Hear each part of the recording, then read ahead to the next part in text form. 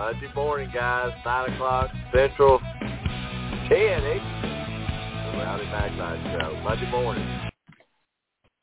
3, 2, 1. Gentlemen, start your engine. Not at the track? The Hot Pass Racing Network puts you at the track with ARCA and all the major NASCAR series. From Daytona to the final checkered flag, the Hot Pass Racing Network is your inside pass. All right, race fans, let's get rowdy.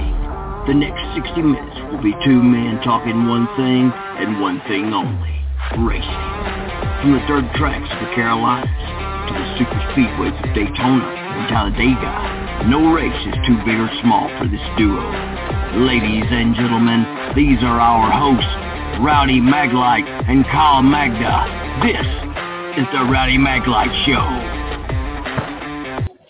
Live from PA this morning, guys. Welcome to the Rowdy Maglite Show. We're going to bring you the winners, the pole setters. It was some weekend, guys. A little bit of rain on Friday, which created the worst chaos for Saturday. I mean, we had ARCA kicking it off at 8:30 a.m. After that, you had the Truck Series. After that, you had Cup practice, Cup qualifying, and then after that race, you had Xfinity. And it was a full day. I think over 8 miles was the walking distance, guys. 8 miles. So what we're going to do is I'm going to start off with Josh Berry, who sat on the pole, got the pole for Xfinity. Now joined by Josh Berry, driver of the number 8 Junior Motorsports Chevrolet, our NASCAR Xfinity Series pole winner. Josh, if you would please just start us off by taking us through your pole winning lap out there. Yeah, no, the car felt really good. We had probably our best practice of this year. Without a doubt, we know that we've needed to improve this year. We've struggled with a lot of different issues throughout the season, but the guys have been working really hard and brought me a really good car. Practiced well, felt good about qualifying what we had. Was kind of hoping top 4 or 5, but obviously hit a really good lap there. So just a lot of credit goes to just all my guys, right? We've been working really hard trying to make our cars better and get them.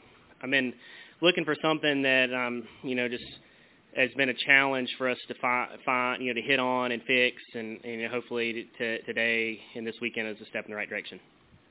All right, we're going to open it up to questions. If you have a question, please raise your hand. We'll get a wireless microphone to you. We'll start in the back with Zach and come up to Steve Post. Zach Sterniolo, NASCAR.com. Josh, the last month or so has been rough results-wise for you. To have a day like today where you say you have the best practice of the season, you end up walking out of here today with the pole.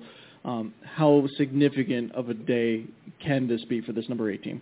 No, you're right. I mean, it's a big day for us, just with the practice and obviously the qualifying effort that we had is like I said, a huge step in the right direction. Hit a really good lap there, and yeah, I mean the last couple months have been a struggle, right? Like I'm not going to shy away from that. Internally, we haven't shied away from that. We've had some tough days, and we've had days that we finished better than really we should have, and this whole group has stayed together. And kept working really hard. There's a lot going on, right? There's been a lot going on with me with the Cup opportunities earlier this year, and then obviously transition into the Cup Series next year. There's a lot of things going on, but this Xfinity season is still very, very important to all of us, and we want desperately to get this turned around. And like I said, hopefully, we got a race tomorrow, but hopefully today was a step in the right direction for that. Josh, Steve Post, Motor Racing Network. I certainly don't want to put the cart ahead of the horse. Point-wise, you're fairly good as far as the playoffs go, but we kind of understand the playoffs. How important is it for you to win a race here before we get into this to get to that mode if you want to run for a championship? Yeah, no.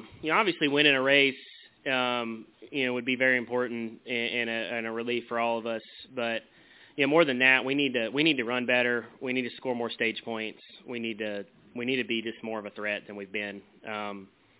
like I said, internally, we've had a lot of tough days and tough conversations about that, and we know that if we're at our potential, and I'm at mine, that we can do amazing things together, and that's what we've been trying to do. But the reality of it is, the playoffs. We know that we need to be faster. We need to be up front, leading laps. Otherwise, we're going to be skirting each round of elimination, we feel like. Let's go to Marty, and then to Nathan. Hey, Josh, Marty Sakala, Rock Sports Net Race Pro Weekly. 2 top 10s at Pocono in both your outings. Now that you're starting on the pole position, how do you look at this race tomorrow? Is clean air going to be a huge factor, or is it still going to be the draft that's going to be key? Yeah, no, clean air is really important. Track position is really important here. It's going to be tough to pass. I think that you kind of a lot of times get stuck racing time here, versus your competitors. So starting up front is going to be great for us. Hopefully we can get up front and lead some laps early on and go to work from there. So obviously, I really love this track. I've had some good results here. I ran, my first race here was with Jordan Anderson. I thought we had a really good result in that, and then had a third place finish last year. So these style of tracks seem to fit me a little bit better than most. So I'm encouraged and excited for tomorrow. Let's go to Nathan. Nathan Son with the podium finish. I have a couple first.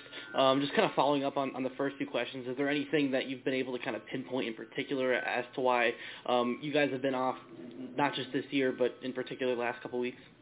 Well, I think that for us, it's easy to kind of just say that your speed's off, but we've just struggled getting the car balanced like we want, and after the season that we had last year as a company, the expectations are high, right? So that makes the off days a little worse. But ultimately, I felt like every time we've got my car driving pretty good, we've had the speed to contend for top 5. So we've just been trying to get our arms around that, and without practice, practice where you can really make substantial adjustments. Just a 15-minute kind of hot lap session. Sometimes it's just hard to fix the car. And I think that, we've just, tried to use our tools outside of being here to continue to get better. And some days have been good and some days haven't. But, we're working harder than ever. So, we're off to a good start this weekend. And 3 of the next 4 races are on road courses. That's something that you've obviously had to learn as you came up into the Xfinity Series. So how much do you think you've grown on road courses, and what are you looking forward to in those races? Yeah, I think I've gotten better. It's something that I haven't really done hardly at all as I grew up as a kid racing. So really my only experience ever on road course has been in the Xfinity Series. So it's been a challenge learning that. And we had a really good run at Portland. That was a real confidence builder for us. For me, we had really good pace, qualified well. That was a big step in the right direction for us. So we're kind of trying to just work off of that. And, Road America is going to be unknown with the repave and all. But, for me, I think I trust my instincts at those races. Typically, I do a pretty good job of getting us to the end and getting a good result. So I'm excited for it. There's some good tracks coming up for sure. Do we have any additional questions for Josh? All right, Josh, congratulations and good luck tomorrow. Thank you. There are 16 spots in the playoffs and just 1 track left. Well, not just any track. We're basically going to have to win. Daytona. A last chance to keep playoff hopes alive. 1 point to the good. And for fans to experience an event unlike any other. Yeah! NASCAR weekend at Daytona International Speedway, August 25th and 26th. Get your tickets now at DaytonaInternationalSpeedway.com. And I will be there, folks. So come down into the fan zone. We'll be down there in the fan zone for 2 days. So come check us out. Look, guys, Josh Berry had a heck of a race. Go on YouTube, pull all the finishes this weekend, and you're going to see some absolutely door-to-door racing at the end. And Josh put it on. It was just one of those cases, not giving and taking, guys. That's all I can say. I'm just going to go on since we did the qualifying for Xfinity. let's just go on and listen to Austin Hill. Great win for Austin. Win number, I think, 5. All right, we are now joined by tonight's NASCAR Xfinity Series race winner here at Pocono Raceway, Austin Hill. If you have a question for Austin, please raise your hand. We will get a wireless microphone to you. We'll start with Marty. Hey, Austin, Marty Sakala, Rock Sports Net Race Pro Weekly. I got 2 for you. So first off, the final lap going down the Long Pond Straight. Were you expecting that draft from Sam Mayer, considering him and Allgaier are teammates? So it was an interesting situation that we were in. So obviously you're going for the race win. Getting into one, I kind of backed up my entry a little too much. I was fighting a tight condition basically all day, and I kind of backed up my turn 1. The 8 got to me, kind of lifted me up a little bit, and got beside me, kind of doored each other off 1. And I knew that the 1 was going to have a big run out back.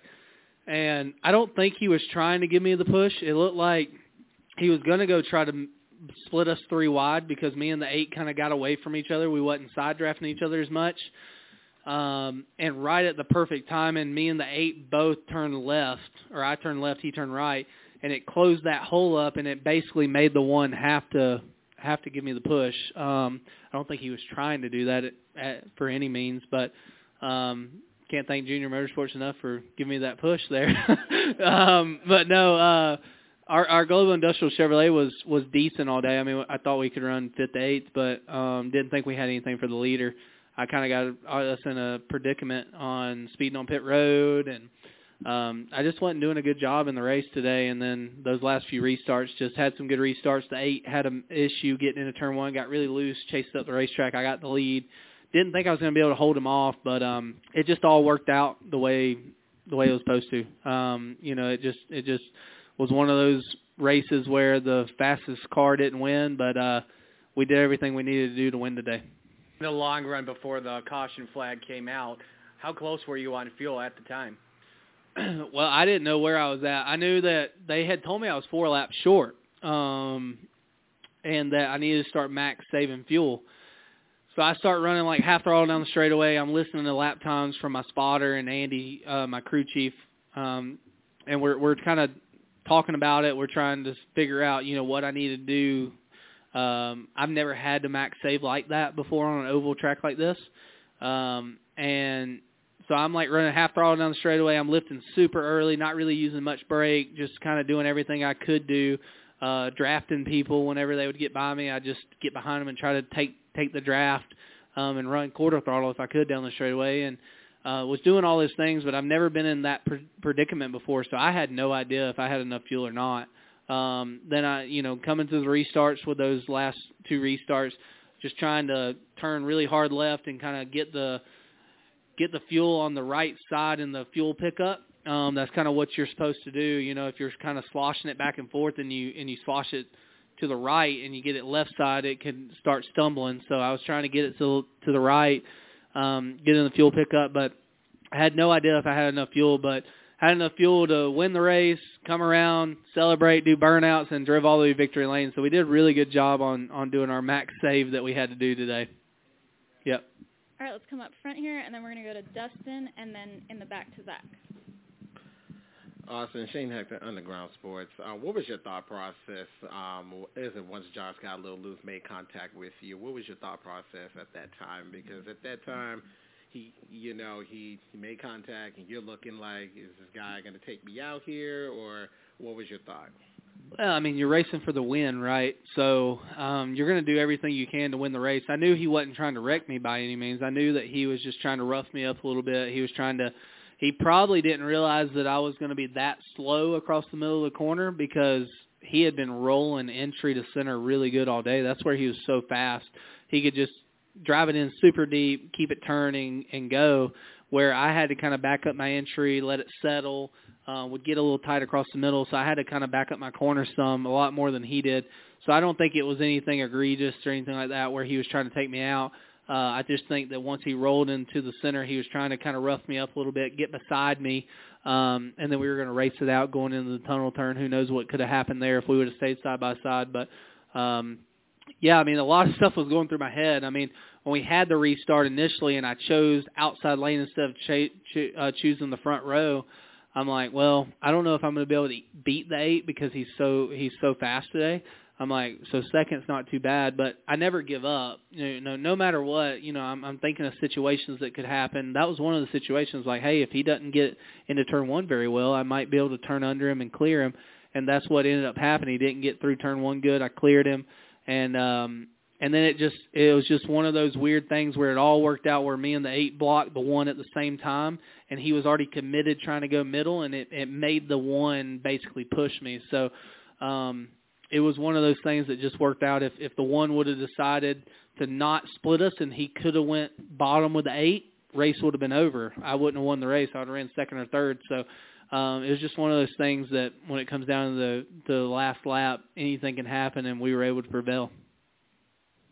All right, go ahead, Dustin. Dustin Albino, J-Ski. Austin, there's been some races this year where you've had one of the best cars and didn't win, like the super speedways and whatnot. But to not have one of the top 5 to 8 cars, like you said, what's it mean to win a race like that? I think it means more than the other 3 that I've won this year for sure. Just because, Daytona, we feel like we're really good on super speedways, so we felt like we should have had a shot at winning there. Las Vegas, we thought we had a really good second or third place car all day, and we thought at the very end that we had one of the best cars, especially on the long run. So that one didn't surprise me too much, especially when we saw how far the 16 was falling off there at Vegas. And then the other race, Atlanta, I felt really good about where we were out at Atlanta. Thought that we were class of the field. So yeah, I mean, winning at a place, at a track where you don't feel like you're the best and the team does strategy like we did, fuel-saving mode to try to get us the track position that we needed and to win the race, this one's a little more special, honestly. It really is. It's a little more special to me than the other 3 that I've had this year. So I've already gotten this party started tonight. I'm planning on letting it loose for sure because I was not expecting to win the race today. That's for sure. I gotta fly home tonight, unfortunately. So who knows? If we land and it's a decent, depending on when we land, what time it is, who knows? My team might have a party somewhere. If they do, I'm going there for sure. Yeah. All right, let's go next to Zach. Zach Sterniolo, NASCAR.com. Austin, congratulations on this. Going back to a couple questions ago, just how vulnerable did you feel on that last restart? Obviously, you were able to give Josh that shove going into turn 1 and get position on him, but throughout that last lap and a half or so, how vulnerable did you feel of the position you were in? Yeah, I mean, the draft is huge, especially the first couple laps on a restart for a place like Pocono. So I thought I was in a vulnerable position. Obviously, I'm trying to break the draft as much as I can. I'm sure you guys saw me like going really low down the bottom, then I'm going back up top, and I'm going back to the bottom. I'm just trying to make it to where it's breaking the air a little bit. And so I thought I was in a vulnerable position I thought I was in a good spot when I got the lead to at least run second or third. I didn't think I was in the greatest position to win the race. And the only reason I say that is we were fighting the handling on our Global Industrial Chevrolet all day.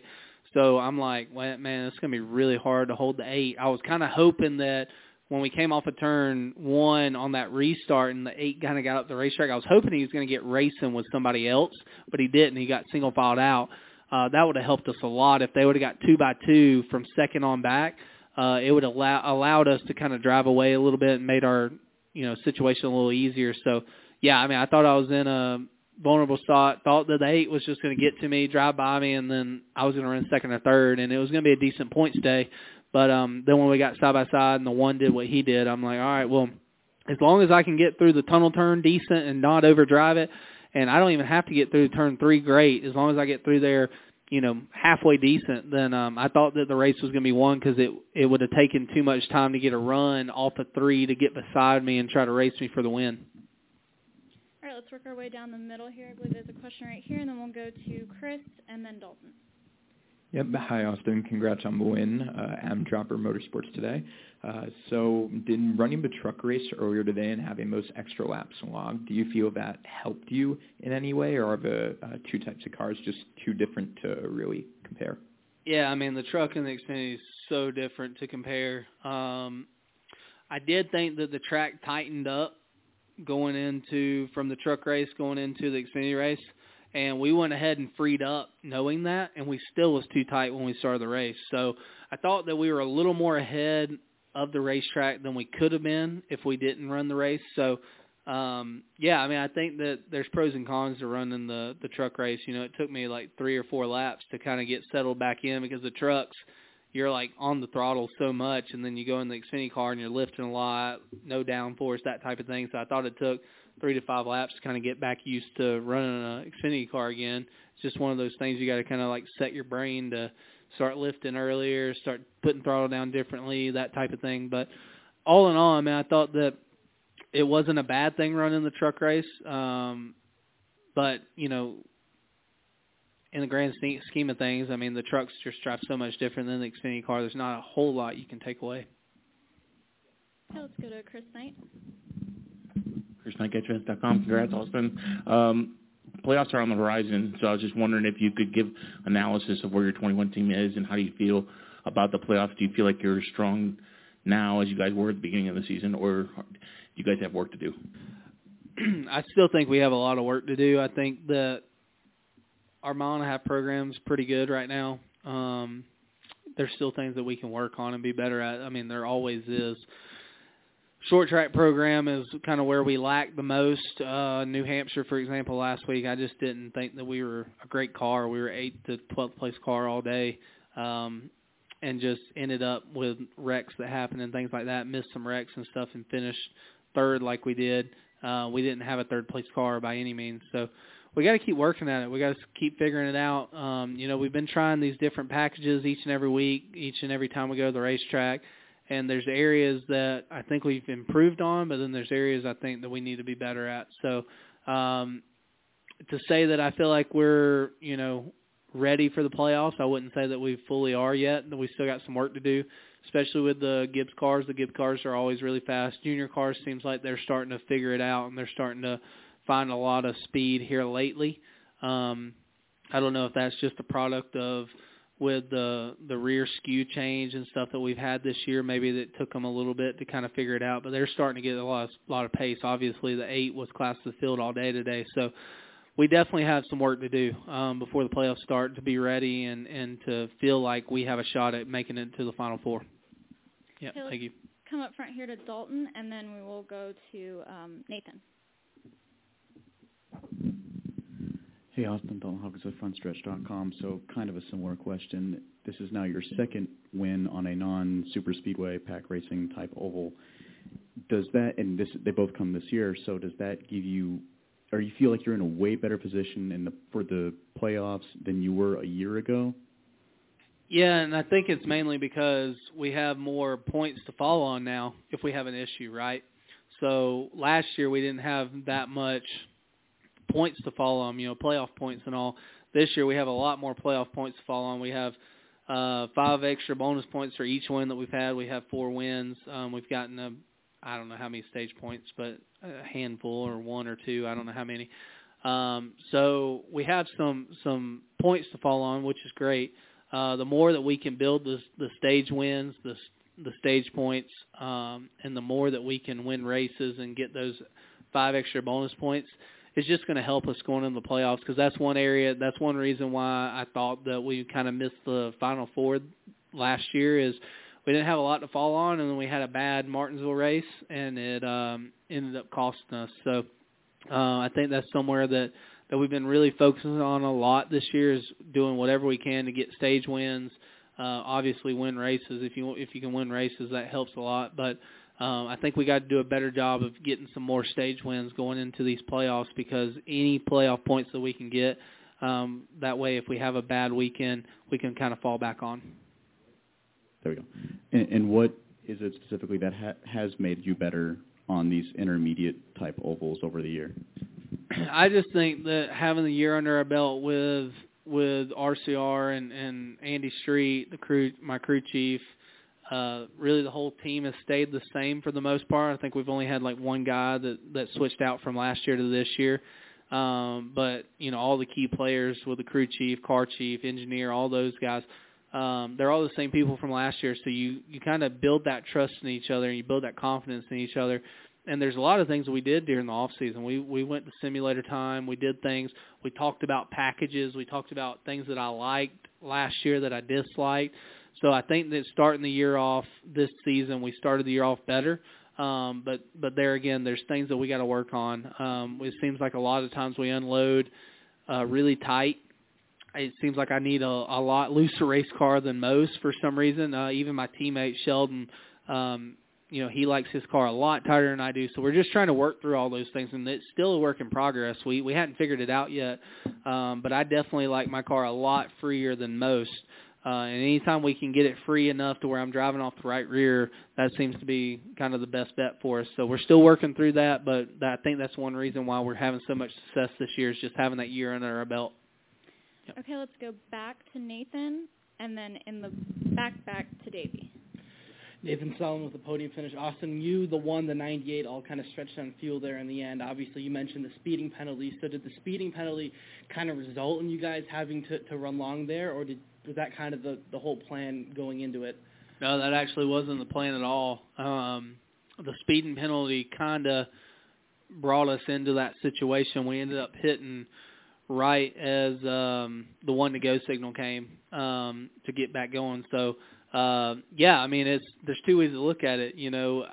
I hated that I sped on pit road, but that ultimately what made us win the race, because if I wouldn't have sped on pit road and I came back out, we would have for sure just ran as hard as we could and pitted, because we knew that we wasn't going to make it. I mean, we would have pitted 3 laps or whatever it was sooner than what we ended up doing. So, yeah, I mean, it just kind of played into our hand after the speeding penalty and having to go to the back. We started thinking about things. I didn't think that we were even close to making it. And then when they told me, like, hey, we're 4 laps short, start saving me fuel, I'm like, well, we'll see what happens here. We're going to at least take a gamble. We're going to take a chance. We have 3 race wins to lean on, and we can take that gamble. So that's what we did, and it all panned out.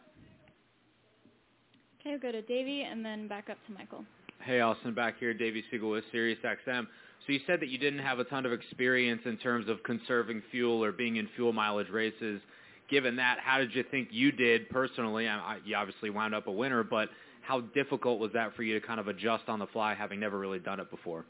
Yeah, I think the biggest thing for me is the first thing I did, as soon as they told me max save, I'm like, all right, well, I'm going to start running like half throttle down the straightaway. I'm going to run 50% instead of running 100%. And we'll see what the lap time shows. Well, then when they told me the lap time, they're like, hey, we need you to run a little bit slower than that. And I'm like, all right, well, I guess I'm going to just start lifting a lot sooner. So instead of lifting it, say, basically all 3 corners, I was lifting at the 1 cone all day. And I backed it up to where I was lifting at the 2 or maybe 2.5 cone the rest of the time when I was saving fuel. And when I would lift, I would try not to use the brake. The only area that I would really use the brake is getting into 1. I would barely just lightly touch it. Other than that, getting into the tunnel turn, I wouldn't really use it. Getting into 3, I would very lightly touch it just to kind of set the front end down. That was literally the only reason why. And I thought I was doing a decent job, but I really didn't know. I mean, I've never been put in this predicament where I've been put in the predicament before on a super speedway where they're like, hey, if you can save us some fuel while you're out front or running second or whatever, you can do that for us. That'll be great. And I've done that, and that's easy. If you're running second or you're running third, or even when you're leading, there's times that I've been leading a super speedway and I'll run half throttle because with the air pushing the bumper out back, you have that air push, it kind of still keeps the momentum up to where you're still running basically the same lap time. So I started kind of doing those same similar things that I did on the super speedway, and it just kind of worked out. It seems like that is kind of going to be a 2-horse race coming down to it here at the end. Is that the main focus for you and Andy and everybody right now, just trying to get that win and get those playoff points? I'm not sure where their head's at. My head is just honestly win more races, win stage get stage wins, and then whatever happens with the playoffs happens. I mean, the Gibbs cars are so good right now, each and every race, so they're really hard to beat. But I think that everybody at RCR and ECR is working really hard to make our program better, and I think that we can beat them. I don't think we can't beat them straight up, but yeah, I mean, for me personally, I'm just looking at, hey, anytime that we can get a stage win, we're going to get it. Anytime we can win races, obviously we're going to get it. And wherever the points kind of plays out, it plays out. If we get the extra 15 bonus points, great. If not, I'm still going to have the same amount of confidence going into the playoffs. Michael Massey, front stretch.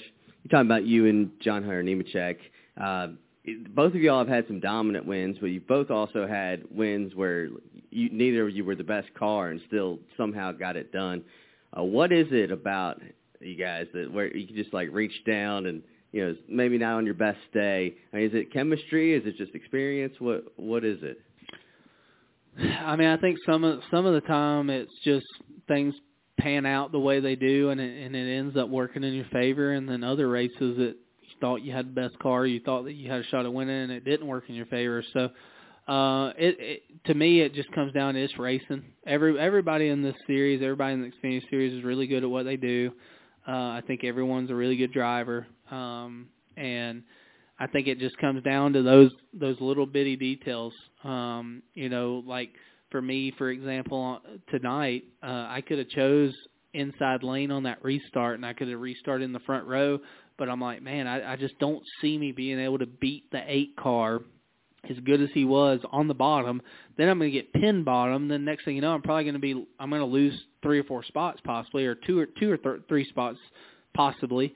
And I'm like, so I'm going to go top with him and restart fourth instead of restarting second to him, and just see if it works out. So I think the mental game kind of comes into play a little bit with that. I think mentally, you just got to be mentally tough at the end of these races. You know, a lot of people, a lot of drivers, they probably get hot. They probably get, you know, overheated. The mental side of it kind of goes away a little bit. I feel like that's like the first thing that goes away. And for me, that's one thing that I've worked really hard on over these last few years is just be mentally tough. You know, especially when it's green, white, checkered, that's when you got to be your best. That's when you got to be your sharpest. And I think a little bit of that kind of falls back on Josh Wise and the whole Josh Wise program, everything that Josh Wise and Scott Speed does. Dan Jansen, we work out with him. So all of those guys with my workout program and everything that we do there, I think that kind of helps me on the mental side of it to be the best that I can be when it comes into these races. Okay, let's go to Scott Walsh, and then we'll come right here. Scott Walsh from the Scranton Times-Tribune in Austin. So you overcome a pit road speeding penalty. You are uncertain about how much fuel you have, and you survive the chaotic restart at the end. Is it just feel like you survived today? You come out of here, in survival mode? Well, I thought that, my mindset was like, all right, if I can come out here with a top 5 or something, like that'd be great for us because we wasn't the best car. And then my mindset kind of changed when we came into that final restart, or the last 2 restarts, rather. I'm like, well, we got a shot at it here. Like, let's just see what happens. And that first restart, I drove in really deep into turn 1 and just started sliding the front end and cleared the 98, but then the 8 got beside me. He cleared me, obviously. And I'm like, man, well, second's not too bad today with what we've had with, speeding on pit road, just not having the pace, having the fuel save. I'm like, all right, well, if we can run second, then that's great.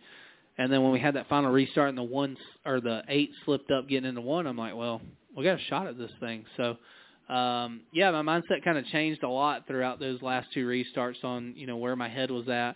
And once I got the lead off of turn 1 coming back to the white, I'm like, well, I'm going for the win now. I mean, my mindset just kind of changed. As soon as I took the white flag, I'm like, I'm going for the win. This record's or checkers for me. And it just all worked out.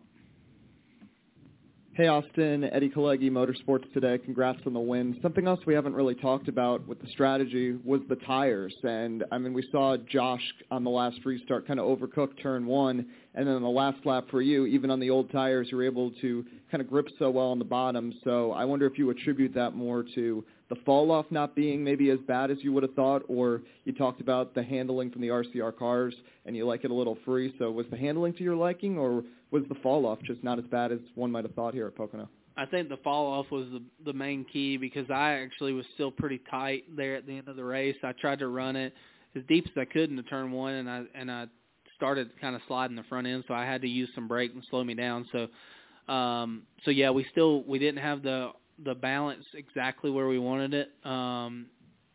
But I just think that the way the tire was, I don't know if it's just a little bit softer tire or what it is, but the fall off just wasn't there today like it has been in the past here. You know, normally you come to Pocono and you'll fall off a second and a half throughout a run or whatever it is. I just didn't see that much fall off today, so I think that kind of contributed into us being able to hold them off. All right, and I've been told we have one last special question over here from Lindley and Kinsley.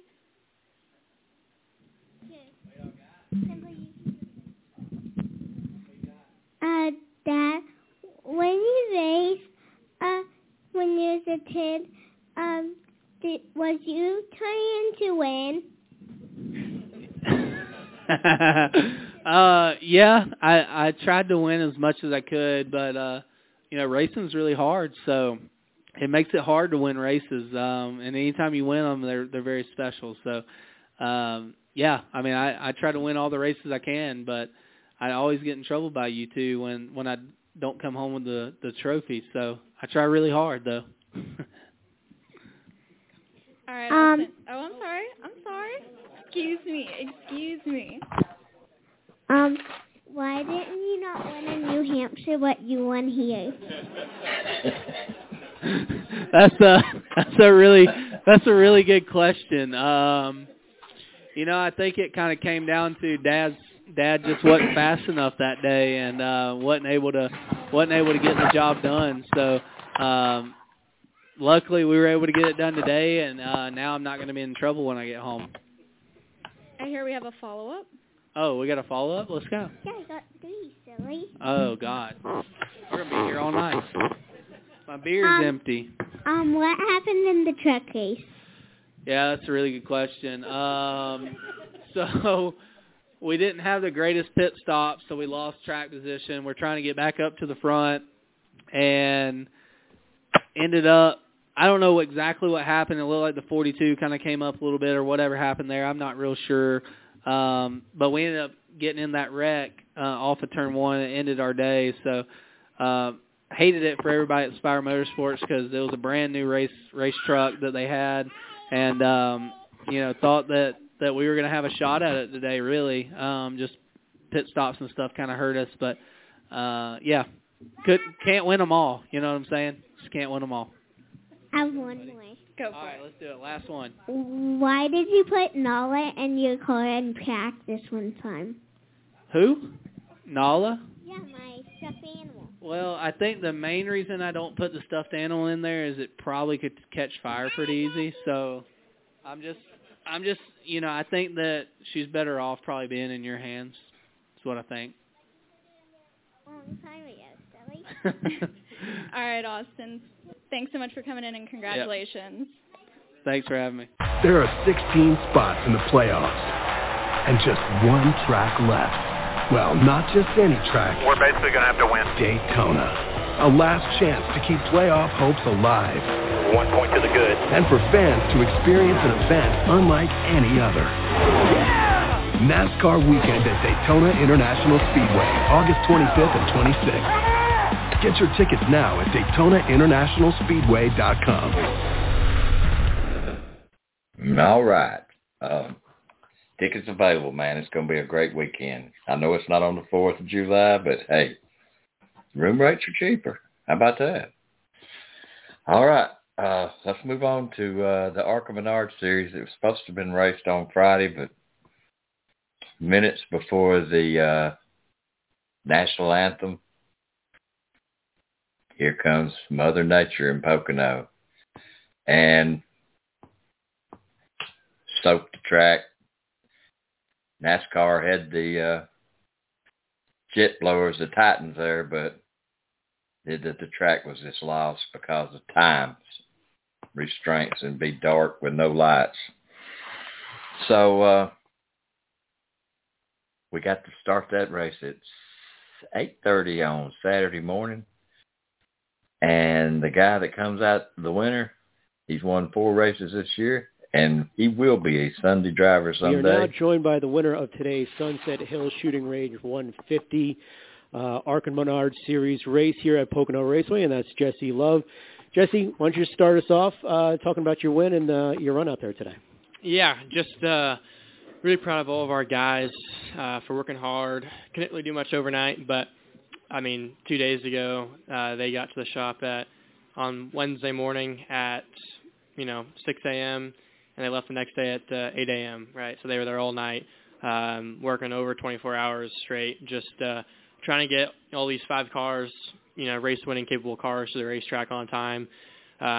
Just really proud of everybody's effort, working so hard. And I was definitely upset yesterday, not getting the pole to a teammate is something that I can't do right now, trying to set myself up for next year. So I knew today I had to do some, just put on a clinic and do the best I could. Kind of hit some weird lap traffic. I get air moves around a lot here, and it's pretty tricky. I feel like that lost us the lead, and then just had to get it back on restarts and then maintain with, air being king here. So I think I could still, if I needed to, pass in dirty air, but it was a lot easier out front. Excellent. If you have a question for Jesse, we'll get you a mic. We'll start in the middle here and then go to Jesse. Kyle Magda, Rowdy, Maglite Racing Media. Can you talk a little bit about battling with the 2 car there? He got around you there, and then you got back around him, and then you were just able to hold off there. I know the 18 got second there, and then you were just able to basically outrun him there. Their package is, a lot different than ours. I assume it makes a lot, more short run speed with, how they have their pans and their side pans and all that stuff. So I knew they were going to be really fast on a short run. Figured they burn the right front off of it after a while, and not have a lot of drag on the straightaways. So it was kind of hard to break away from him with, how much big of an air bubble we punch here. So it was tricky, losing the lead, just, miscalculation, navigation on my end, getting around that 06. Figured he'd just, give me the top, and he kind of just went in the middle and wasn't really sure where he was going to go, so just had to go the extreme top. And didn't think I was going to wreck, but it was pretty sketchy with how slimy it was up there. It hasn't been worked in. It's a bunch of marbles hitting the crush panel. So lost the lead there, and I can kind of, start to inch back closer to him. But you lose so much time in the tunnel behind somebody. You have to kind of time your runs. And he wasn't hitting any lap traffic, so I couldn't really, even the playing field out much. But once we kind of got out clean air, I noticed how to run my race, talking to Shannon at under yellow about, right front tire wear. Straightaways here are so long, you can't really get away with much camber. So inside of our tire was, a little worn down, and had to kind of save until that last, 10 lap to go stint. I just wanted to get as big of a bubble as I could, so that if, some craziness happened with a lap car again, that I could still have a big enough of a bubble to kind of eliminate, all odds kind of not winning. Shane Hector, Underground Sports. Jesse, what was your thought process once you fell behind the 2 in the 18 car? And, walk me through that strategy on how you was able to come back and get this win today. I'll tell you what was stressful was when the 03 was lining up on the front, I was like, oh, my gosh. And he got the damn restart of his life. And I was really screaming off of turn 1. I was so pumped. And good job to him for getting a good jump. And then he kind of peeled off and made it so I didn't really have to pull out a line. And, that was the sketchy part. But, yeah, like you said, falling behind here is probably the worst place to do that. You go to a place like Kansas, you move around, and you get around them. Charlotte, you move around. Michigan, you move around. Well, here, you can kind of move around in 1 and 2. You can kind of move around in 3 and 4. But, turn 2, you're stuck, right? The tunnel turn. So it's so hard you have to be a lot faster than somebody to, pass them in dirty air. So I knew just have to wait for restarts. That was kind of the thing that kept me relevant last year here was restarts. And I feel like that's what's, been my biggest strength in general throughout my career is just restarts and stuff like that. So I knew that once I got a restart, I could just work air really hard. And as long as I had positive momentum going into 1, and had my headlight out, that he wasn't going to be able to, put on my door and suck me around. So restarts were the biggest thing, and I think that was kind of what won us the race. Obviously you can have a 0.3 slower car or even car, but if you're in clean air, it's huge. Any other question? Go here in the middle. Hey, Jesse, Eddie Kalegi, Motorsports Today. I wanted to talk a little bit about lane choice because at the beginning of the race we saw it seemed like the outside line was the preferred lane at the beginning on restarts, and we saw you and Andres go up there. So could you take me through kind of the strategy those last 2 restarts to move to the bottom? Yeah, I think that, last year the leader on the inside was kind of a sitting duck because third would always – being me, I would always just pull out and pass the guy in first and make it 3 wide. This year, I kind of did a little bit of homework on how to not let that happen and time runs and how you wave people to come on with it and all that stuff. So, I don't know. I thought that it was a lot safer to be there. If you're top of 3, you're all the way up in like the slick PJ, or not, it's not laid down, but that, stained pavement. You're up there in the top of it where it's kind of greasy and such. If you're in the middle, you're where it's worked in. If you're on the bottom, you're good. So I didn't want to be top of 3. If I thought I was, middle of 3, that I could just, bonsai it off in there and have positive momentum and have side force and be okay. And also you can, leave the option open to block all the way down. But honestly, like with how good our cars take off and the homework that I've been doing on timing restarts and timing runs and stuff, I wasn't really too nervous on it. I just know that it's such like how you're turning off into the corner on throttle here on a restart that the shortest lane's probably always going to win. I feel like Andreas, would lift really, really early and give me a huge run into 1, which helped me out as well. So I think in a bigger horsepower car, you might move up to lane 2, but not for us. Come back here. Kind of setting yourself up for next year. Where are you kind of hoping to be next year? Are you hoping for trucks, Xfinity? Kind of what's that looking like for you in 2024? 19 Cup car would be nice, but I don't think that's going to happen. No, just I got a lot of faith in everybody at Toyota Racing to put me in the right spots. And it's tricky, right? I want to be in the best situation possible. I will say, like, I've kind of followed right behind Corey Heim throughout his last few years of development, and it's been going really well. So I don't expect a lot of that to change. I'm happy at Toyota Racing with everything they're doing for me. And just whatever I'm doing next year, whether it's trucks or Xfinity, full-time, part-time, whatever it is, I know I just got to go, win as many races and make myself a valuable free agent. So I definitely sleep a lot less now. Normally the last few years I've had my deal for the following year already signed by now. Right now I don't. So that's probably why I'm winning a lot of races. But at the same time, it's definitely pretty stressful, and you got to be up on your game. Compared to Chris.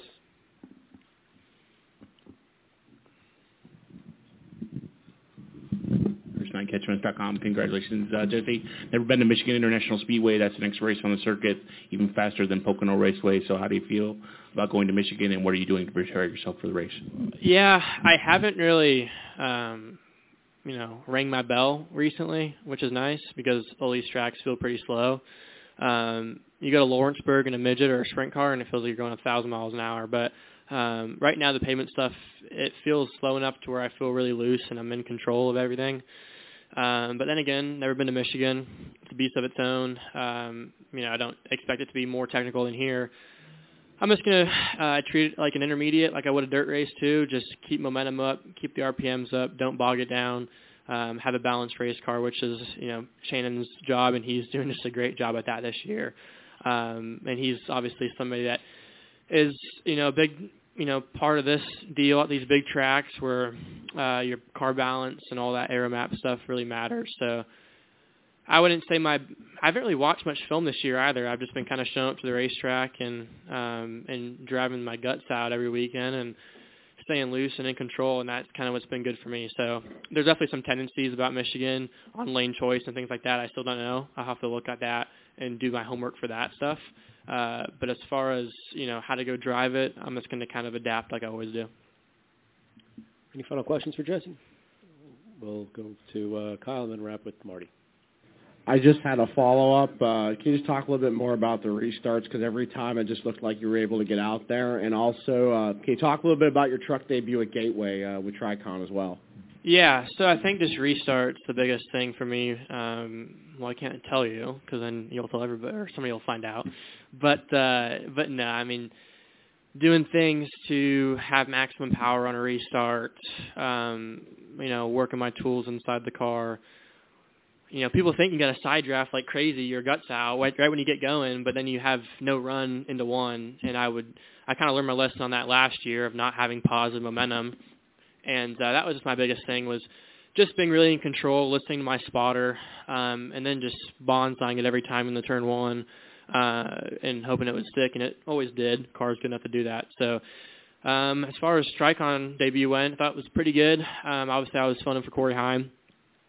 Corey's a lot bigger of a human than I am, so I didn't quite fit in that cockpit too great, so I couldn't really see over the dash that well, and I couldn't see at all on my right side headrest. So nothing on the right side I could see. So that was kind of sketchy. Just not being able to side draft, not being able to enter the corner and race hard side by side with somebody. We had really good speed. Scott Zabadelli is phenomenal. The whole team was really good, and obviously we were the best of the Tricon trucks that day, and came in with the top 10 in my debut. I was happy with that. Wanted to run. My goal was to run one spot better than that. So I think if I had been a little bit more comfortable, we probably could have stayed up in the top 3, top 5. But honestly, if that last restart doesn't come out, we finish 5th, and it's a great day. So still an awesome day, and really happy. Looking forward to Kansas, a place I've won at before. I feel really confident at. We'll wrap with Marty. Hey, Jesse, Marty Sacalo, Rock Sports Net Race Pro Weekly. Congratulations on the win. So yesterday you're about to get in your car, and then we have the rainstorm follow, and then you're told early start time today. Did that affect you a little bit mentally? No, not really. I didn't mind it. I think that I was kind of like looking forward to, just resetting. I was pretty upset, obviously not winning the pole, getting out qualified by a teammate. And I thought that kind of put me in a good mindset. But at the same time, I feel like I kind of grew up racing really early in the mornings, at Red Bluff Outlaws and early morning Legend races and Bandolero races. So I guess maybe that gives me a little bit of an edge, and that's what I told myself at least. So I don't know. I think I just went home, did some homework, had some food with my girlfriend, and went to sleep pretty early, watched the Outlaw race, and went to sleep. So didn't really change a whole lot on my end. I did a little bit of homework, but not much. One more. We'll wrap with Scott. If you just want to holler it out. Oh, we got a mic coming.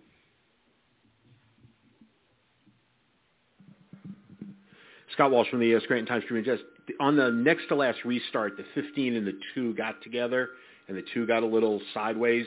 Did you see any of that? Did you have any? Did that affect you at all or anything? Was there any contact that they made with your car or anything in that incident? No, but I was cheesing. I was, happy to have a 5-car length gap into one. I don't know how in the world that happens, but I just saw they were coming together. Fair to caution would come out, but yeah, I was just looking in my mirror like, oh my gosh, because they were just like beating and banging, and everybody was going everywhere.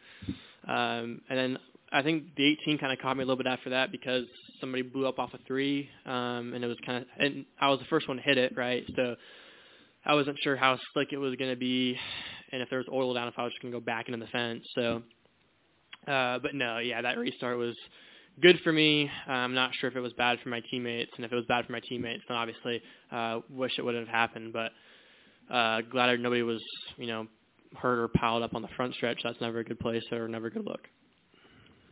All right. Well, congratulations, Jesse. Thanks for your time, and good luck in Michigan. Thanks, guys.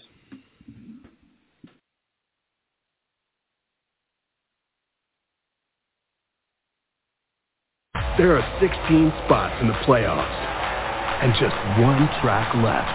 Well, not just any track. We're basically going to have to win. Daytona.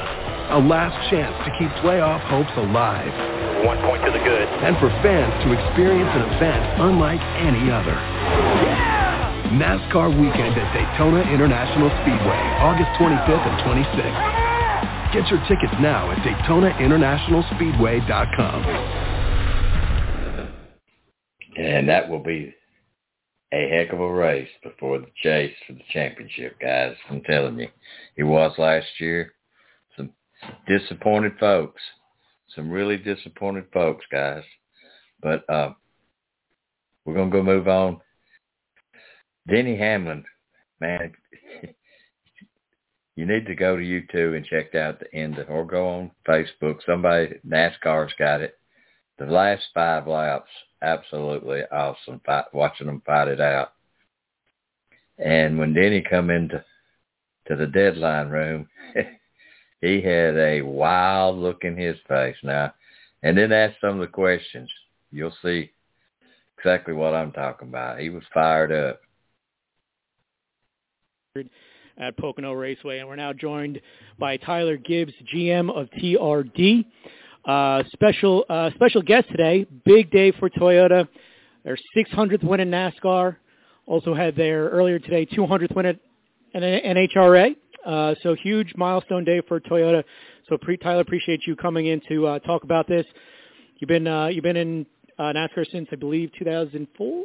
2004 with the truck. 2004 with the Truck Series. Talk about this milestone win, please. Yeah, huge accomplishment. Obviously, we won't dwell too long on 600. We're going to go for 601 pretty soon.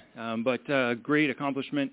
A lot of hard work by a tremendous number of people at Toyota, at TRD, all of our truck, Xfinity, and Cup teams over the last 20 seasons. So a huge milestone. Again, just really proud of everybody. Happy to represent Toyota and TRD up here today. Great. Thank you, Tyler. If you have a question for him, please raise your hand. We'll get your mic. We'll start over here to Marty. Marty Sakala, Rock Sports Net Race Pro Weekly. To not only see a driver win, but to see all except one of your cars in the top 10. What does that mean on this special day? Does it make it a lot more significant in that situation? Yeah, I mean, it's always fun to enjoy something like this with as many people as you can. But, again, I think Bubba finished 11th. So 6 in the top 11, we'll take that. That's a good Sunday. And, again, just really proud of everybody and all the effort that's gone in over this weekend, over all the years. So, anyone have any other questions for Tyler? I have another one for you. Another milestone for one of your drivers, Denny Hamlin, 50 NASCAR Cup Series wins. That's, I mean, not that he was not already a NASCAR Hall of Fame lock, but that pretty much locks you in. Maybe talk about that milestone as well. Yeah, I mean, Denny's been with us, basically from the beginning, almost from the beginning. And so huge to have him in the family. Love having him associated with 2311 and part of that ownership group. He represents us both on the ownership side as well as on the driver's side. And 3 Daytona 500s, 50 wins overall. You look at what 2311 is doing on the competition side as well, and it's just a great fit for us. Love having Denny, and just love what he's doing for the sport overall. Excellent. Any final questions for Tyler Gibbs? We'll take another one up here in the front, please. Now that it's kind of interesting and ironic, you have your 600th win, Denny has his 50th win. He's now on the ownership. Oh, thank you. He's now on. That's all right. I think it's, there you go. He's now on the ownership team. It looks like you're transitioning into the next generation where Toyota can stay strong, not only now, but, in the next 10, 15 years. Yeah, again, 600 wins is for us a milestone, but it is just part of the journey. We're not satisfied at 600.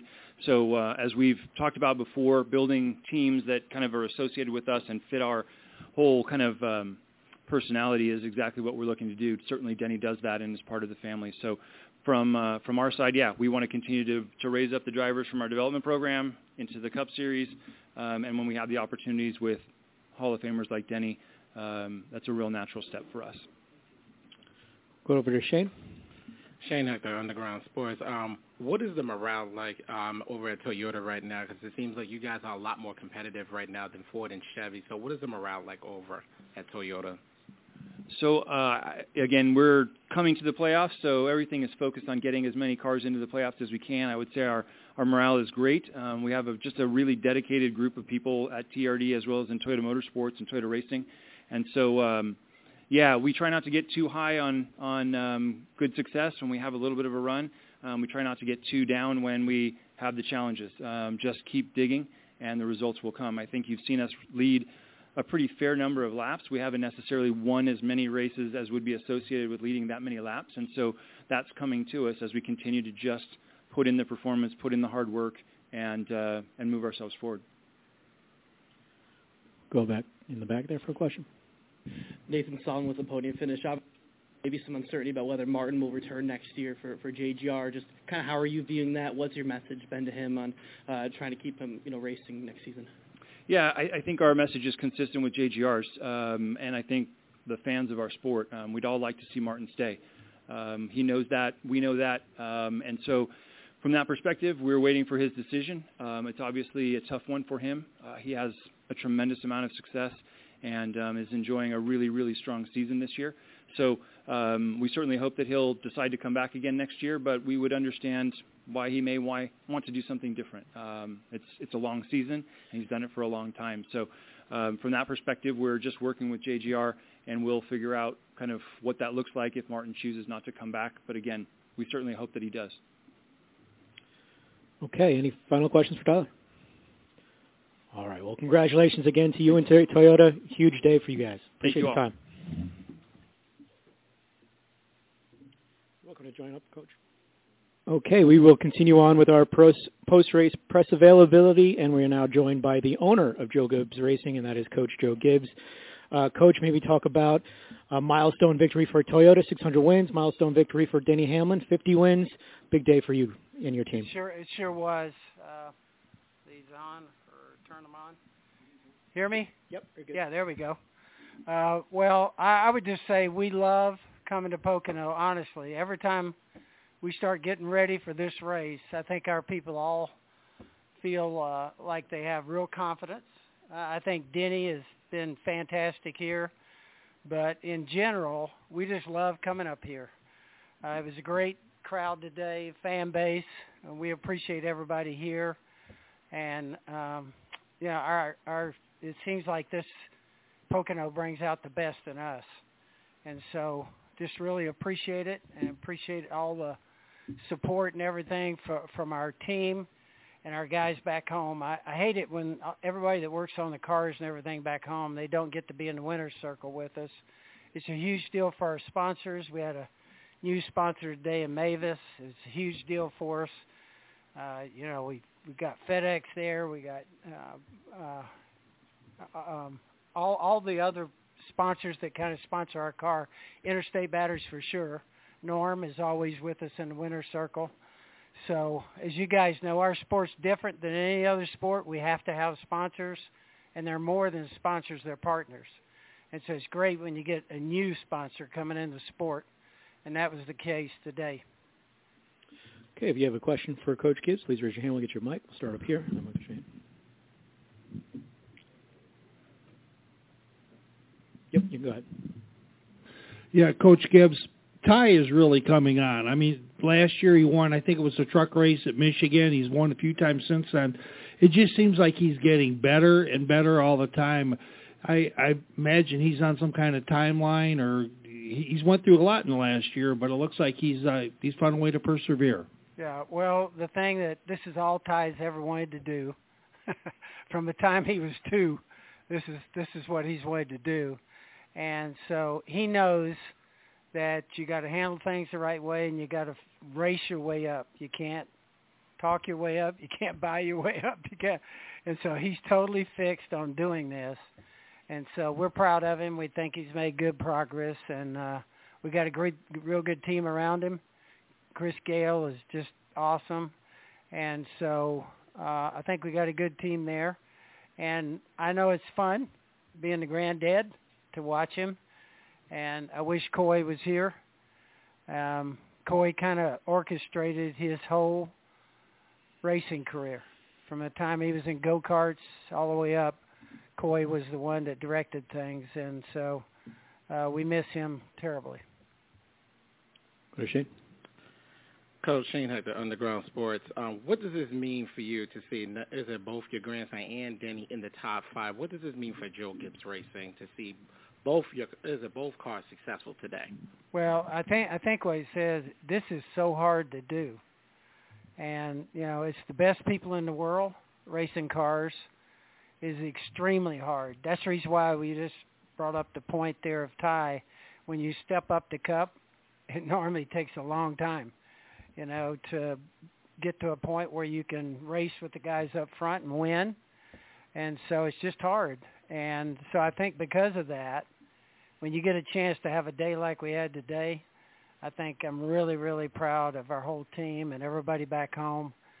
And we hang a banner tomorrow in our shop, and I get a chance to thank all those people. But it's a huge deal for all of us, our sponsors.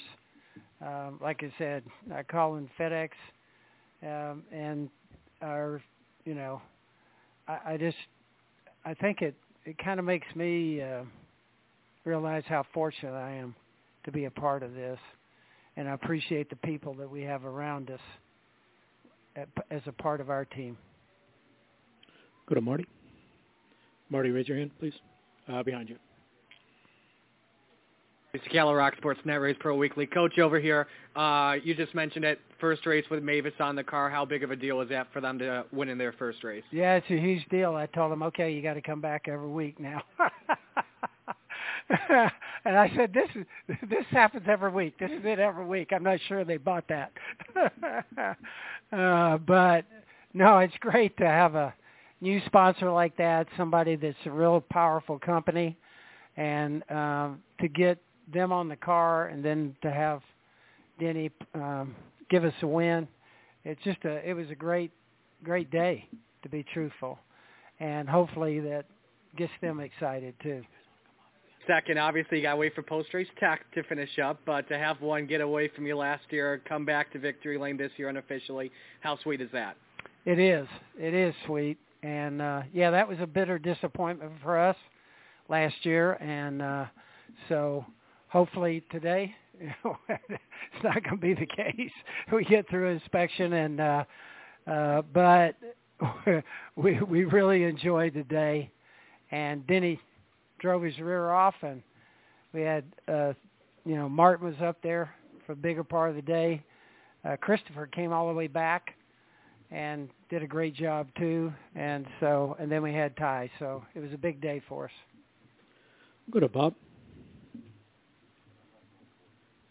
Bob Hawkers, Fox Sports. I have two. The first, obviously Larson wasn't happy with Denny's move, but I'm curious, is that more aggression that you've seen out of Denny than you have previously? No, I think I always like to have the drivers speak to that. They're the ones in the car. Denny's the guy in there. So I think, sometimes you wind up in those last laps with a lot happening, and certainly it did today. So I'll let Denny kind of address that, everything that happened there. And we always ask you about Martin, but Denny isn't. You all haven't announced anything yet for Denny for next year. How close are you on that? Yeah, Denny's here for the next 10 years. That's what I'm announcing.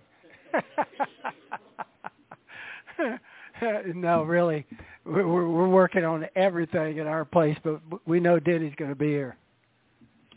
Go to Zach Sterniolo in the back. Zach Sterniolo, NASCAR.com. Coach, how would you describe Denny at this phase of his career and how he's evolved as a driver from, obviously it's been a long time, 17, 18 years yes. at this level. How would you describe Denny at this stage? I think Denny is really patient. I see him. He's a vet. He understands it, and I think he understands how to win. And he certainly's been a great representative for us. And the other thing I've always admired about Denny, he has been so loyal to us, our family. We had a picture there taken in the winner's circle where J.D. used to come up behind Denny and squeeze him, and Denny had me come up there and do that. I just appreciate Denny in every way. Our family, he means a lot to us. And so we really appreciate him and appreciate our friendship. Go to Chris Knight next. Chris Knight, GetFans.com. Gibbs, Coach, how do you feel about the strength of JGR at this moment, going with the playoffs on the horizon in both the Xfinity Series and then the Cup Series yesterday? The winner, JRM, felt like that Joe Gibbs was going to be the team that they had to beat. Yeah. Well, I'm excited right now. Our Xfinity program is really, really coming along. Our ARCA program, we love that. And we're all in on ARCA, Xfinity, and Cup, obviously. And I think right now in Cup we got off to kind of a slow start this year, but I think we're starting to gain momentum, and everybody knows this is a critical time right here, next 5 races down to the playoffs. And so, but I do feel like right now that we're kind of making up for our slow start, I think. We'll take 2 more for Coach, and we'll go right here in the middle. Coach Eddie Kalegi, Motorsports Today, congrats on the win. Managing a 4-car team, I mean, that's never easy to keep all 4 cars consistent and mixing and matching sort of. Last week, Christopher and Martin, so strong. Martin gets the win. This week, as we've talked about, 3 cars in the top 5. So as much as winning races is key, how important is it for you guys to be, as a program, having all 4 cars consistent and strong each and every week? Well, one of the things I love about NASCAR is the fact that it is so hard.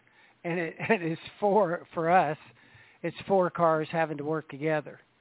And that's hard, to get that done. But at the same time, that's the best way to go forward in NASCAR, working with your teammates. And so back at the race shop, we're all together. We work together. We get to the race track and try and solve problems together. Once the race starts, we've proven that over a period of time. Everybody's on their own. And so, but I do think that's one thing I appreciate about NASCAR. It's extremely hard. It's unlike any other sports. You got to get 4 teams working together.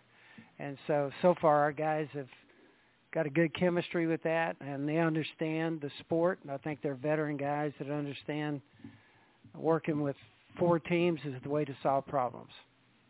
Thank you. One more, Coach, if you don't mind. Yeah. Yep, just one more. Adam Dropper, Motorsports Today. Coach, you already touched on Denny's value to JGR a little bit, but what are the emotions right now, seeing him win his 50th Cup win for you guys? I think all the way back to when Denny first came on board. I still remember that. JD found him, and he's racing late models, and came down, and everything from the test to racing a truck, that we put him at Darlington in an Xfinity car, everything he got in, he just took right off. And JD said to me, I think we need to sign this guy. And I said, I think you're right. And then we actually the story is we went through 1/2 of a year with Denny racing Xfinity, and we were struggling with our Cup car, and we put him in there. We're going on 18 years. So it's been a great deal for us, a great deal for Joe Gibbs Racing to have Denny there for that period of time, and the way he's taking care of FedEx and everything. And we just really appreciate him and the way he deals with this. He's a real pro. Coach, thank you so much, and congratulations on this big victory. Thank you.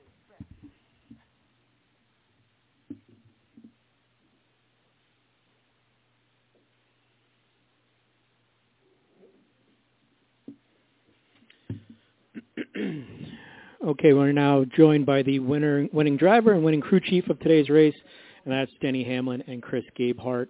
We'll go right to questions. If you have one, please raise your hand, and we will get a mic to you. We'll start over here with Jeff and work around the room. Jeff Gluck. It sounds like, you defended your move on TV, but Larson obviously not happy and said that of all the times he's never had to apologize to you, you've had to apologize to him. Why wasn't your move dirty, and how do you view it after everything that happened? Well, that's not true. He's ran me off a bunch of road courses and called me and said sorry, and I said I'm going to stand my ground next time. I'm not here to defend anything. I put both of those guys, the 48 and the 5, in an arrow situation. Didn't touch either one. How can you wreck someone you don't touch? They make a decision to either let off the gas and race side by side, or hit the gas and hit the wall. I mean, I put them to those decisions. I didn't overshoot the corner. I was behind them. I tried to get position on them. I knew it was going to be tight off of 2, but always made sure I left a lane or more than a lane.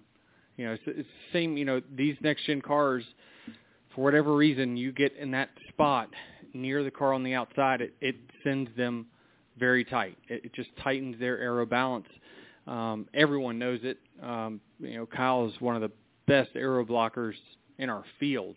I knew once he got the lead and it was green, there was just no way I was going to go around on that. So I just backed off and just waited and tried not to burn up my shit for a restart later, because he knows how to put you in a situation to just kill your car. So, we waited and we pounced at the right time. He didn't get his right sides clean and drove in the corner just too far and let us get beside him. And then I thought we were going to race it out off of 2, but it was just he got in the fence. Go to Bob. Bob Pockris, Fox Sports. Larson had said that he felt like it was kind of the same move that you did to Chastain last year. And same move he made to Bubba. Did he mention that or no? No, he did not. Gotcha. So, but do you feel like you raced him with respect? We're racing for the win. Are you shitting me? For sure. I mean, if I'm going to give anyone in the field respect, it's Kyle Larson, just because of our, I respect him as a race car driver, and I think he's, probably the best. So certainly he's got my respect, but damn, I mean, we're all racing for a win, and I guarantee you, roles reverse, it goes the same way. Going to the back to Zach. Zach Sterniolo, NASCAR.com. Denny, you were talking about, I guess, just the relationship between you and Kyle. You guys have had run-ins in the past. How does it affect anything away We from really the haven't. You're kind of blowing that up. That's not true. We've not had run-ins. I got in the back of him in Atlanta trying to push him. That's in a draft. We're drafting. So that was a draft gone bad. And then we're racing, once again, racing for the win at Kansas, and he gets in the fence, comes off the fence, and I tag him in the left rear. I get it. I know you guys are trying to go with this, but I've been on the shit end of so many of these results, and I am definitely, when it comes to getting 50 for me, 600 for Toyota, I'm going to make sure that I drive as hard as I possibly can, and respectful. That's why I left them more than a lane off of turn 2. That said, when you hit those milestones today, but you get out of the car and the crowd reaction is what it is. Did you hear intros or no? I did. I didn't do anything before the race. Fair enough. Well, let's go in the middle here. I'm Chopper Motorsports today. First off, congrats on Boyd, Denny. Thank you. So now that you do have 50 wins, and you touched on this yesterday, the significance of your 50th win possibly being at Pocono, where your first 2 career wins were. Has it set in yet? And if so, what are the emotions that you're feeling right now? No, I mean, stuff like this doesn't sit in for a while. I actually exchanged texts with Kenseth over the week, and, we were just reminiscing about old races. And I told him, I was like, you probably, I was, definitely filling him up about like how great, he was. He was a great teammate, and he just, the wins that he had, he was just so underrated. And I told him, I was like, that's one thing that we're always guilty of, is not appreciating it in the moment. Like, it's always when you're retired and you got a bunch of time and you're sitting there on your rocker on your back porch when you're thinking about, well, what have I accomplished, right, in the sport? These things take a long time to sit in. They really do. We're in the heat of the moment now. I mean, where I'm answering questions about, like, what I did was fair or not. I mean, give me a break. It's like it takes time. And I never thought I'd get an opportunity in the Cup Series. But luckily, J.D. Gibbs took a chance, and Joe Gibbs took a chance on me nearly 20 years ago. And to get my 50th when it comes down to the track that I got my first, it certainly is special. And like I told you yesterday, I knew that, every weekend I go into it thinking, man, this would be the perfect weekend for it, because there's always the right time to win. But I think there's just little things like my old car chief, Spider, that works at the Joe Gibbs Racing, found in his old toolbox my grandmother's St. Christopher. And so I get in my car for practice, and it's sitting on my dash. And I'm like, I hadn't seen that thing. I thought it was lost. We would always my mom would put that in there before the race. And so on the dash, I mean, I sat down. I said, well, we're winning this weekend. I mean, that's just, those things don't happen on accident. So I just really happy to win it for the team. The whole team, Chris and his team on the pit box, the guys in the war room, the guys in the fab shop, I've been really lucky to be part of an organization that carried me for many years to many, many victories, a lot. Not everyone gets the opportunity to go from racing late models to racing for Joe Gibbs Racing in 18 months in the Cup Series. That's just, it's hard to do. It really is. But luckily, they believed in me. They gave me time to get going, and, the rest is history. And that's a follow-up to that. You also have the solo record now for most wins at Pocono. So congrats on that. At 8, right? Yeah. 7. Well, I guess 8. Sorry. I look at the official stats, but 8 it is. 8 it is. You earned it today. There's no tape on the car this time, that's for sure. You earned it today. Thank you. Thanks. We'll go to Marty. Marty Scala, Rock Sports Net Race Pro Weekly. Gentlemen, congratulations on the win. Chris, I guess I'll ask the same question. After what went down last year, how sweet is it to come back, get another win here? I'm a little afraid to talk because I know the car's not through tech yet, if you want to be honest about it, but I figured that would be coming up after that question. So, seriously, though, really sweet. Win, lose, or draw doesn't matter. The effort that we put forth to get to this position, I don't know, it's Pocono magic. I mean, this group has magic at a lot of places, but Kansas comes to mind. But this track here, for some reason, there's so many different ways to win at it, and we've found ways to do it. A lot of it is, someone asked me earlier, and I told them, I really, as a purist, I can't think of a better NASCAR track than Pocono to win at, because it literally takes every facet of the game. Fast cars, fast drivers, aggressive driving, fuel mileage, strategy, aggressive restarts. It just takes it all. And, I think that's one of the reasons that this team's very, with Denny leading it from the driver's seat, this team is very versatile. I'm so proud of it because we cover a lot of ground. There was no part in the race today where the strategy didn't make sense to us, and fortunately it all worked out. Denny scoring Toyota's 600th win across all the top 3 NASCAR series. What's that mean to be a part of history today? It's special for sure. I remember getting, I think, their 100th Cup victory at Loud, New Hampshire, long time ago. But yeah, I mean, milestones are always big, and to have 600 wins across the 3 series. I mean, it's unmatched. What they do to invest in this sport from the grassroots to the Cup Series is unmatched. You can see it at your local dirt track. You can see it at your weekly racing series. They are all in on NASCAR.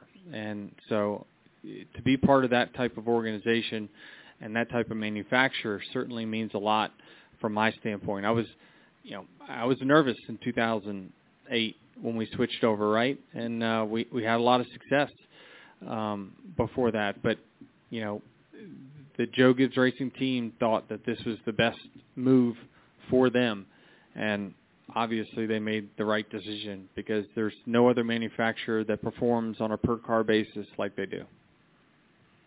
Go to Kelly. Raise your hand, Kelly. Kelly, ColonelRacer.com. Chris, you and Denny have been together for a while. You know what he's capable of, but I found it really interesting that going into that, I guess it would have been the second to last restart, you felt the need to come over the radio to try to motivate him, and you had the numbers ready. 7 at Pocono, or 8, as Denny would say, 600 for Toyota, 50. and you said find a way to get it done. So I'm just curious those moments of finding something to say to him, even though you know he can get the job done. I don't know. Denny doesn't like cheerleaders. He'll tell you that. But I think every now and then focus is required of anyone, and I say that because these moments are so hard to get to even have an opportunity to compete for a win, let alone all those things we just mentioned, all those metrics we just mentioned. It's once in a lifetime opportunity. All of those things are never going to line up at once. So, he's hot and sweaty and in that cocoon and, focused on this vibration and getting these tires clean enough. And I just wanted to get in his mind one moment and remind him that this is a once in a lifetime opportunity. Find a way to go get it. And, if I spend every minute of my day in that manner, it's never going to mean something when I step up and say it that clearly because it's always level 10 cheerleading. But I just wanted to focus him on the moment and let him realize, just remind him of just how important the moment was. Go ahead, Dustin. Dustin Albino, JC. Denny, on the podcast, I think it was last week, maybe 2 weeks ago, you mentioned throughout your career you thought you were like an average restarter. Leading into the Larson deal, did you feel like you were in the catbird seat beyond the outside of the second row? Not really. I hadn't got going. That's not true. There was a couple good restarts today, but the first turn had been a challenge throughout the day, so I didn't think I was in a great spot, honestly. But you just never know, right? I mean, certainly anything can happen on the front row, but I would rather my shot on the front row. But, the critical moment really was right before turn one, clearing the 19. That gave me the option to pull down on the 5, and when I did, he sailed it way off in there. And so that gave me the opportunity, is getting that crucial restart. So I didn't think I was in a great spot, but clearly he thought I was in a better spot. Thank you. Go up here to Scott Walsh. Scott Walsh with the Scranton Times-Tribune. Denny, when Ryan spun out on the final lap, were you aware of that? Did they come over the radio, or were you maybe surprised to see the white flag instead of the yellow flag in that instance? No, I mean, I think that NASCAR's kind of had a history of, if it's kind of out of the way, someone gets going, they give, especially on a track this big, they usually give it ample time to work itself out. Then they check the racetrack, make sure there's no debris. But I did hear, when I was in turn 3, that there was a spin, but my spotter's always just constantly updating me on where the cars are behind me. But he mentioned that there was a spin behind me, but that's all he says. Go up here to Chris.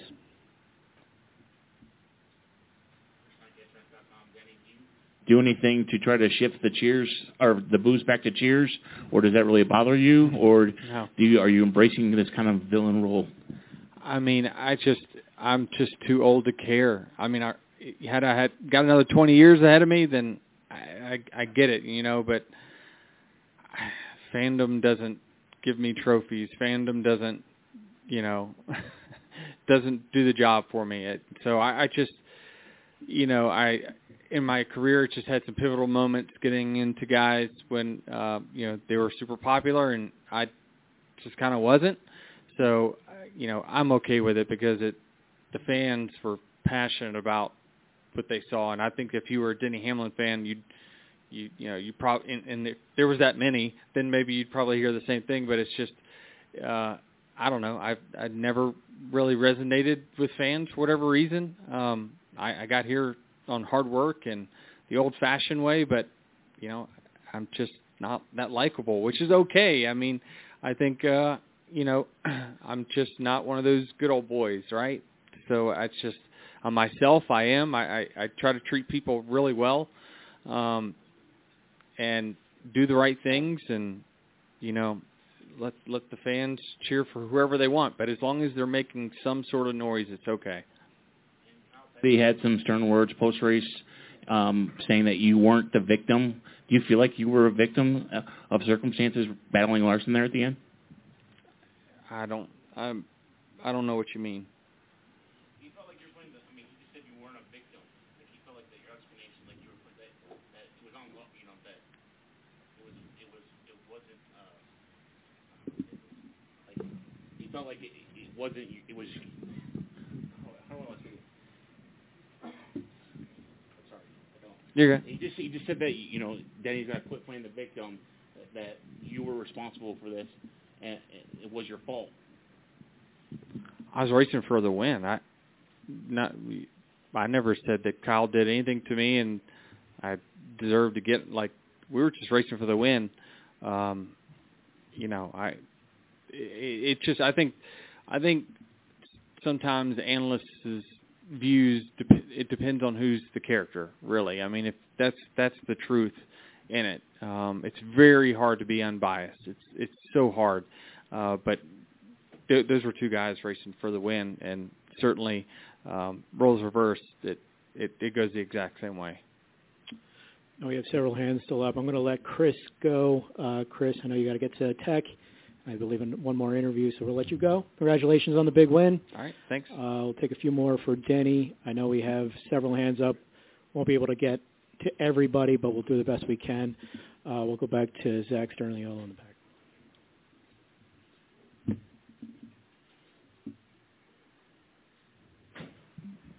Denny, I know you said you didn't touch the 48, and the video showed that. But what did happen from your perspective? Were you surprised you went around the way that as quickly as you did? And I know there have been, I would assume unintentionally, and it has looked that way. In several instances between the two of you just over the course of the last month.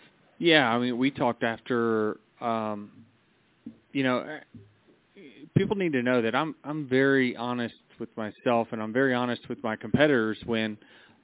You know, I know that they made a mistake, and I try to tell them, you know, my side when I make a mistake. Alex came up to me after Atlanta, and he's like, "Man, God, sorry." I'm like, "Dude, it's no big deal. Like, you got loose, and I was just there, right? Like, there was nothing that had to do with anything. It's just kind of circumstances. And when you race around each other a lot of weeks out of the year, you're going to have those things happen. What happened in turn 3 is I got a really good run off of turn 2, and I was going to shoot low. And when he saw I was going low, you know, the move for that guy is to aero block. I mean, that is what next gen racing has become, is aero blocking. So he tried to shoot down right in front of me, and his car got loose, and then I was on the brakes trying to stay off of him. But it's unfortunate. Go over here to Michael. Michael Massey, front stretch. Denny, you said, like, you don't care, like, what the fans think. Well, has there been any thought to just, like, lean into it, like lean into kind of the villain role, or kind of like Kyle used to do, or not? I mean, not really. I mean, I don't think anyone likes to be disliked, but I don't know. I mean, I just... No, I don't try to do anything to lean into it for sure. I think it just kind of happens naturally, to be honest with you. You know, some of the, you know, questionable incidents, you know, like with the Chase thing, like it just, that stirs the things up, right? As me and Chase get together and we crash at Charlotte, and it just, you know, it just fires the people right back up that, like, you know, I'm a bad guy. So I just think that it's just part of it. I think, you know, fandom is it's a crazy thing. Like, it really is. I've noticed the further away they are, the more boos are. When they're up close, they're actually very nice. I mean, they are. It's just it's so different, like walking out versus someone that's on the other side of a fence. So it's just, it reminds me of like social media. Like, the further you can get from face-to-face interaction, the more hateful that you can become. And I kind of like, you just need to look at someone on social media when they're hateful on social media. Just go back and look at their posts. They're hateful to everyone. They're just an unhappy person. I don't fault the fans for not liking me, because there's people in sports that I don't like. I've never met them. I just, you know, I root for the other team.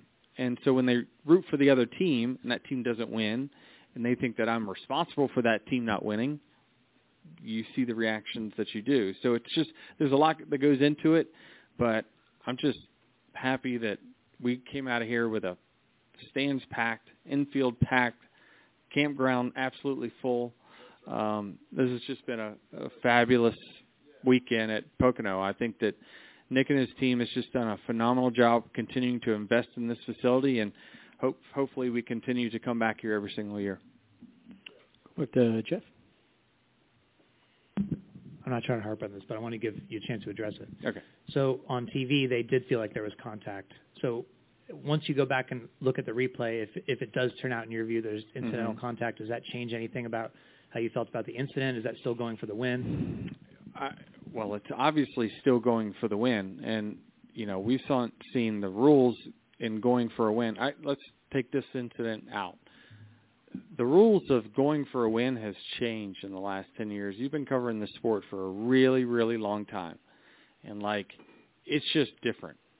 People are just like, well, it's what I had to do. That's what you hear, right? I didn't have to, but I had to race hard for a win. Was I going to let off and give him all this extra room? Absolutely not. No way. I wanted to race side by side because I earned the spot of getting beside him. I don't feel like there was any contact. I'm pretty confident in that. I could be wrong, though, because I'm on the other side of the car, and at the time I didn't see his nose, and I was gassing up to try to clear him. So from what I saw, I ran up into the middle lane, and after that, we ran really close to each other, and he got in a aero-tight situation that made his car take off. That was it.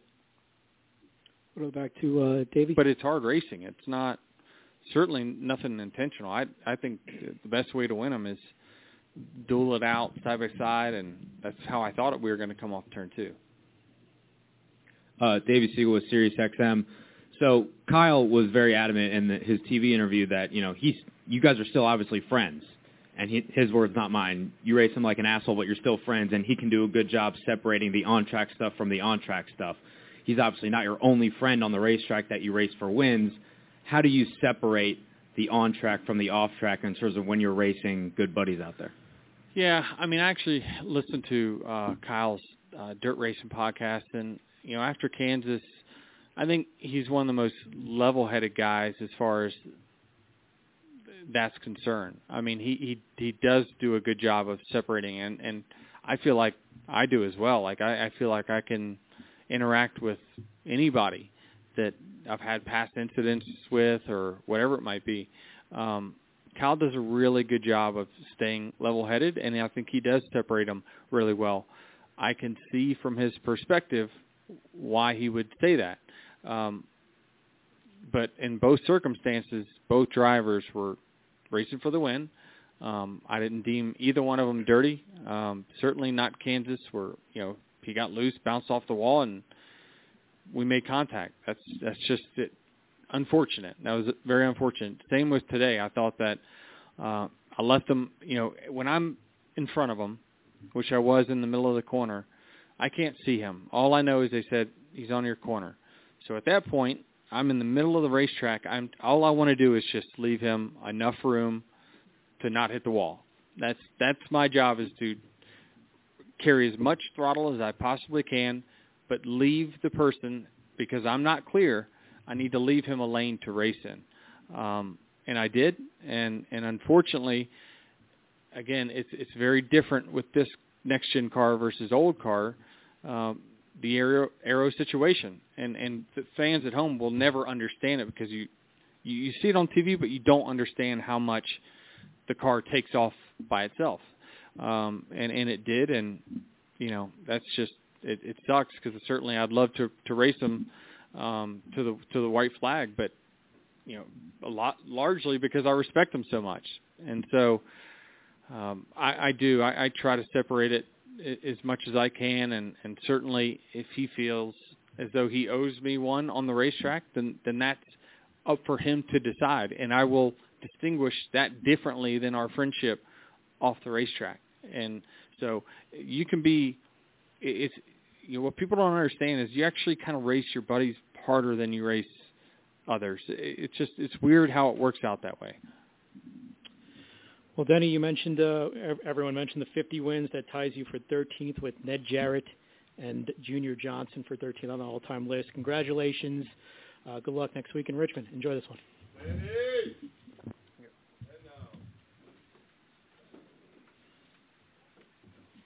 There are 16 spots in the playoffs and just one track left. Well, not just any track. We're basically going to have to win. Daytona. A last chance to keep playoff hopes alive. 1 point to the good. And for fans to experience an event unlike any other. Yeah! NASCAR weekend at Daytona International Speedway, August 25th and 26th. Get your tickets now at DaytonaInternationalSpeedway.com.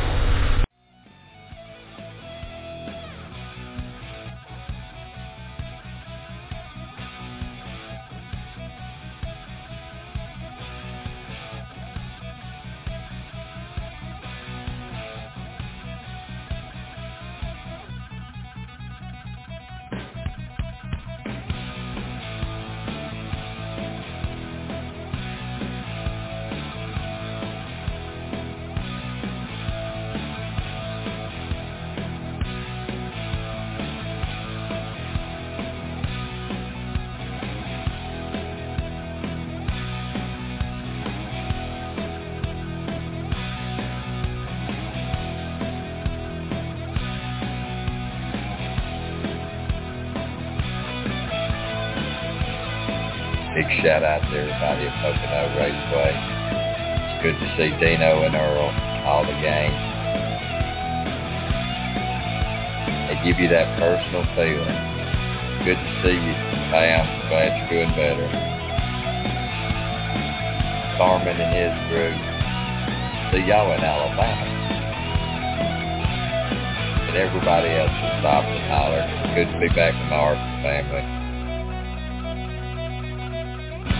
And good day.